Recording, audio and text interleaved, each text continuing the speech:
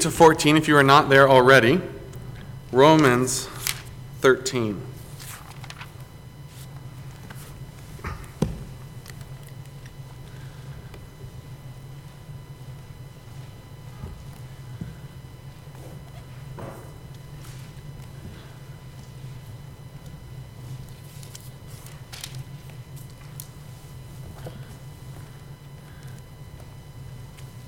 The verse for the year this year is Romans 12:1. It says this, "I beseech you therefore, brethren, by the mercies of God, that you present your bodies a living sacrifice, holy, acceptable to God, which is your reasonable service."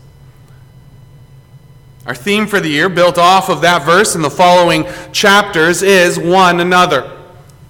We're focusing on what one another means. What does it look like to get along as a body, as believers in this world? As we've been working our way through this series, we started there in verses 1 and 2 of Romans 12. "I beseech you therefore, brethren, to present your bodies a living sacrifice, holy and acceptable to God, which is your reasonable service." As we looked at that, we saw that that is kind of the foundation of everything that follows. What it means, one another, all comes out of first submitting ourselves, presenting our bodies a living sacrifice, holy and acceptable to God. We then went on to see in verses 3 through 8 a right view of self. So before I can love others rightly, I must see God rightly. I must submit to Him.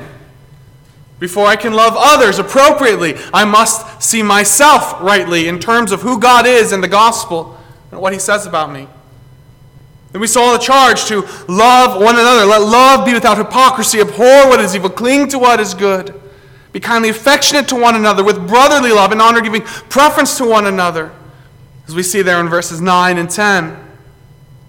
To outdo one another and showing honor. We came to chapter 13, the first 7 verses. And we saw what it means to submit to the government, to being citizens first and foremost of heaven, and yet being good citizens here on earth.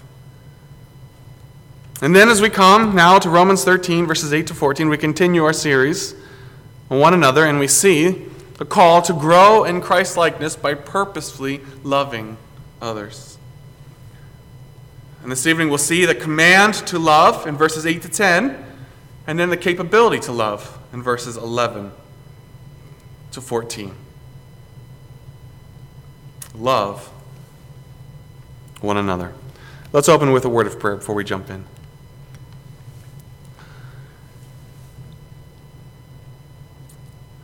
Heavenly Father, this evening we thank you for your word. We thank you that you have spoken, that you have given us your word, that you have kept your word. Heavenly Father, I pray now as we look at this passage that you would work in each and every one of our lives, that we would be challenged to love one another, to grow in Christ's likeness, to flee from the world, that you would be honored in our lives, that we would live as citizens of heaven in Christ. And we pray all this in the name of Jesus Christ. Amen. First thing we see is the command to love in verses 8 to 10. And you kind of have to get a running start. We kind of have to start in verse 7 as you come here. It says, "Render therefore to all their due. Taxes to whom taxes are due, customs to whom customs, fear to whom fear, honor to whom honor. Pay what is owed." And then as you come to verse 8, it says, "Owe no one anything except to love one another." Owe no one anything. As you come to that, at first it's kind of a startling statement.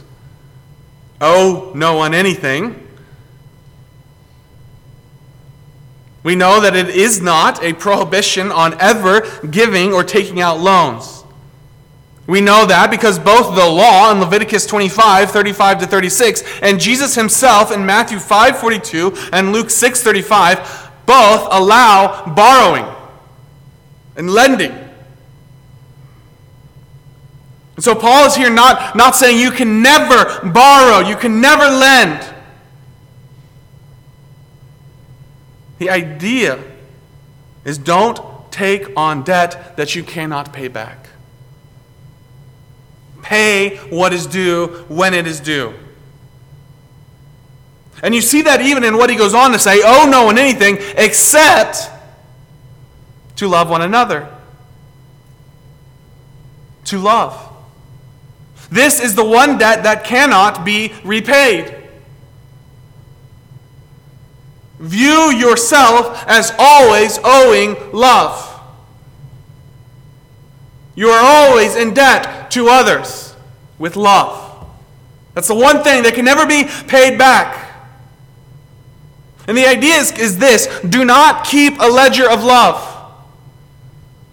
If you're like me, you're probably guilty of this. As needs arise, as opportunities come up to serve one another, whether that's helping this person move or mowing this lawn as they're sick. And over time, you do a couple things and you have a couple needs, and as I do more for this person and they never seem to come when I need them, you start to kind of keep a ledger of love, do you not? You know, I helped him move. I mowed his grass when he was out of town. I gave him a little money when they were hurting. I've loved him in all these ways. And look, he never shows up when I need him. Where was he when I moved? Where was he when I was sick and needed my lawn mowed? And so next time he comes to me, I'm not going to help him because he never shows up for me. He doesn't return my love. That's not the idea that we see here. In fact, Paul is saying the exact opposite. Do not keep a ledger of love. Don't keep track of that. In fact, that's not love. If I only love because of what I can get in return, or because of what someone has done for me, that's not the essence of Christian love. That's not the essence of what we are called to in Christ. So what Paul is saying here is live with a mindset where I always owe others love. Every time. Regardless of what they don't do for me or what they do for me. That doesn't matter. I owe you love. And it cannot be paid back. And so every opportunity, I will do what I can. I will love you. And it never runs dry. Do not keep a ledger of love.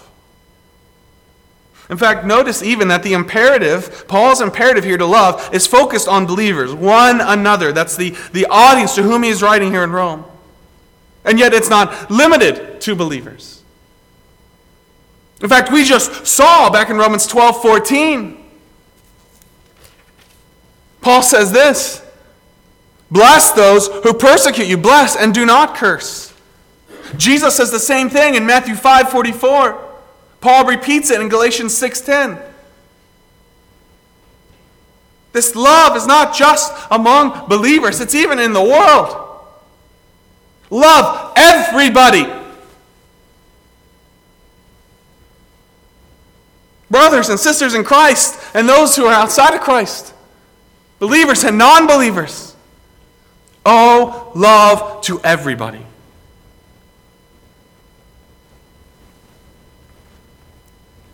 That's a challenge. That's difficult, is it not? To have that mindset, to constantly think of myself as owing love.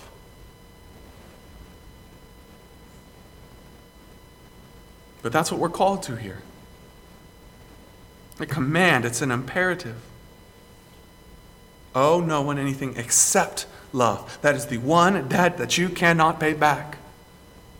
Have that mindset. In fact, Paul goes on to show the importance of this. For he who loves another has fulfilled the law. He who loves has fulfilled the law. Now that's an interesting statement. Paul's made it very clear in Romans that we are not under the law, that those who are in Christ are free from the law. So why would fulfilling the law be a motivation for me to love? Like, we have to understand what Paul is saying here. He is not putting the Christian under the burden of the law. Those who are in Christ are free from the burden and condemnation of the law. If Paul were saying otherwise here, it would negate everything, it would go against everything he said in Romans to this point. That's not what he's saying. He's not adding to salvation, putting the burden of the law on the Christian. Rather, as you look at Romans, not only does Paul say that we are not under the law, but he goes on and he still says that the law is good. He says that in Romans 7, verses 7 to 12. Again, in 1 Timothy 1:8.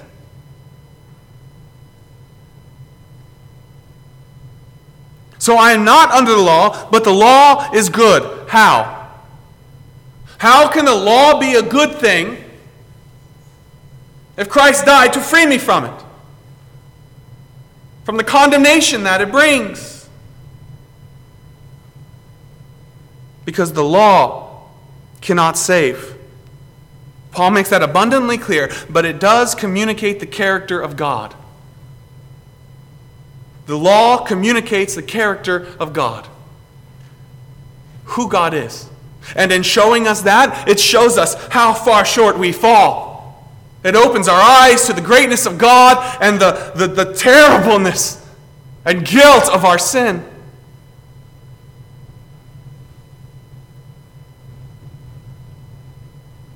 So what Paul is saying here is that as Christians, we strive after the character of God as portrayed in the law, without being under the burden or the condemnation of the law. We strive after the character of God as portrayed in the law, without being under the burden or condemnation of the law. That's good news for us. He goes on in verse 9, for the commandments, you shall not commit adultery, you shall not murder, you shall not steal, you shall not bear false witness, you shall not covet. These are all commands that deal with interpersonal relationships, and if there's any other commandment, are all summed up in this one saying, namely in Leviticus 19:18, you shall love your neighbor as yourself. Love does no harm to a neighbor. Therefore, love is the fulfillment of the law. As Christians, we strive after the character of God as portrayed in the law without being under the burden or condemnation of the law. As we love others, we are brought more in line with the character of God. Or as we would say, we grow in Christ-likeness.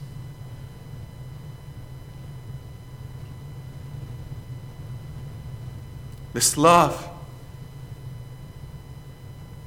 is in line with what Christ expects from his disciples. As we see in John 13, 34 to 35, a passage we were in not that long ago, where he tells his disciples this, by this they will know that you are my disciples. How? Because of the great works that you do? Because of the people that you will heal? The dead that you will raise? The tongues that you will speak in? No. Because you will love one another. Because you will love one another. So in these first two verses, verses 8 to 10, first three verses, we see the command to love. Owe no one anything except to love one another. Why? Because love is the fulfillment of the law. Love lines up with the character of God. And as we pursue Christ-likeness, that is what we are pursuing. Secondly, though, the capability to love, verses 11 to 14. The capability to love. 13 verses 11 to 14. Because if you're like me, as we were looking at that, maybe you're thinking, that sounds exhausting. To owe love to everybody? I mean, it's hard enough to love you guys, much less everyone out there. And yet we're called to love one another, to do the hard work of love, to owe love to one another. How can we possibly do this? That's what we see here in verses 11 to 14. In fact, he starts out, and do this very thing that I've just said. Love one another in this way. First, knowing the time that now is high time to awake out of sleep. The first thing he says is, do this, knowing that we're running out of time. Knowing that you are living in the last days, that the return of Christ is imminent, and that the time to love is not later, it is now.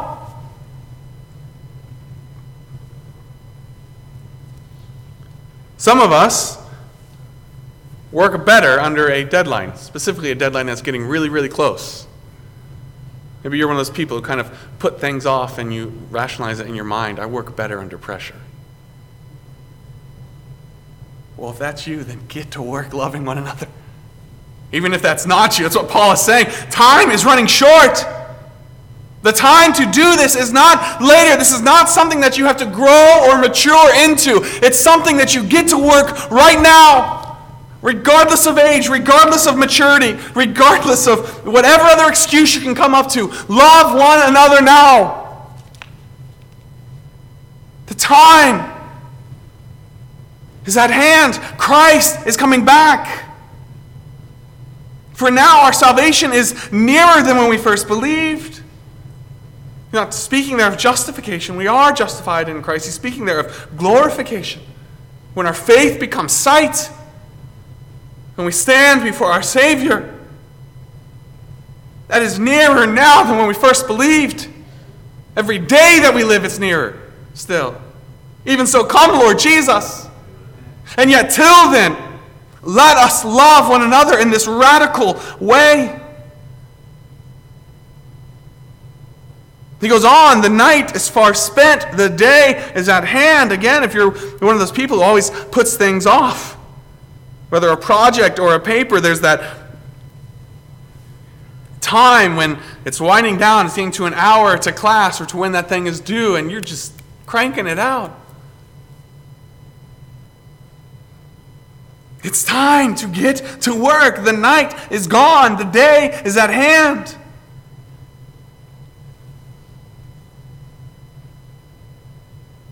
That could be a reference there to the Old Testament day of the Lord. In fact, I think in the context, there's likely at least hinted at there the whole idea that Christ is coming back.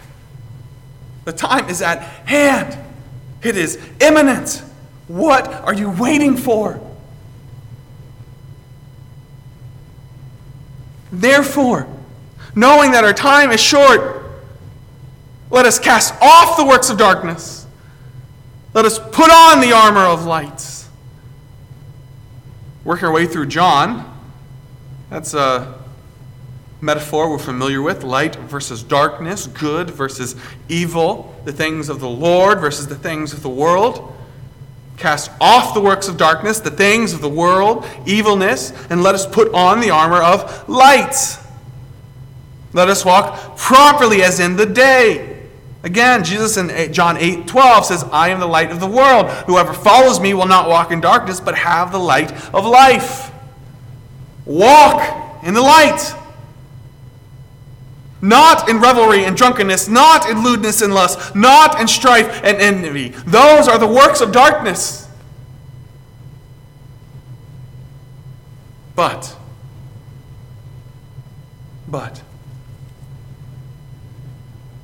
this is what you should do. This is how to do. This is how to love one another. In this way. How to have this mindset, but put off the things of the world, put off the works of darkness, but put on the Lord Jesus Christ, and make no provision for the flesh to fulfill its lusts. Put on the Lord Jesus Christ.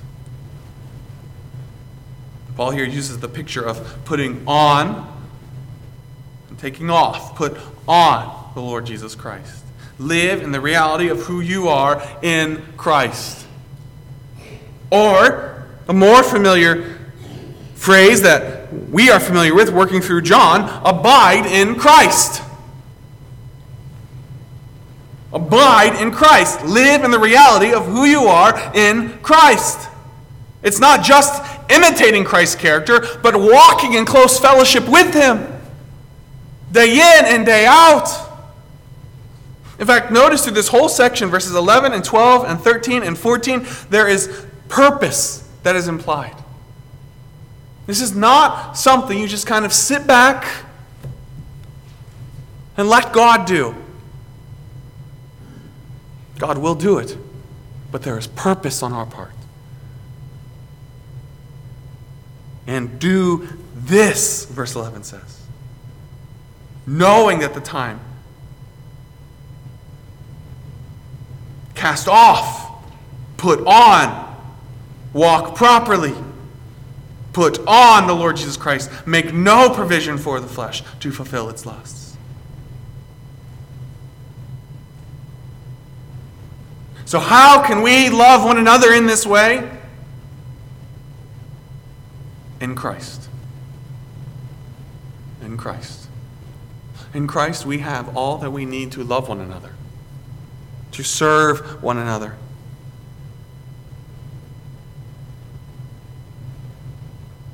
What we see in this passage is a call to purposefully love others as you purposefully pursue Christ and purposefully cast off the works of darkness. There's purpose here. Live purposefully in Christ.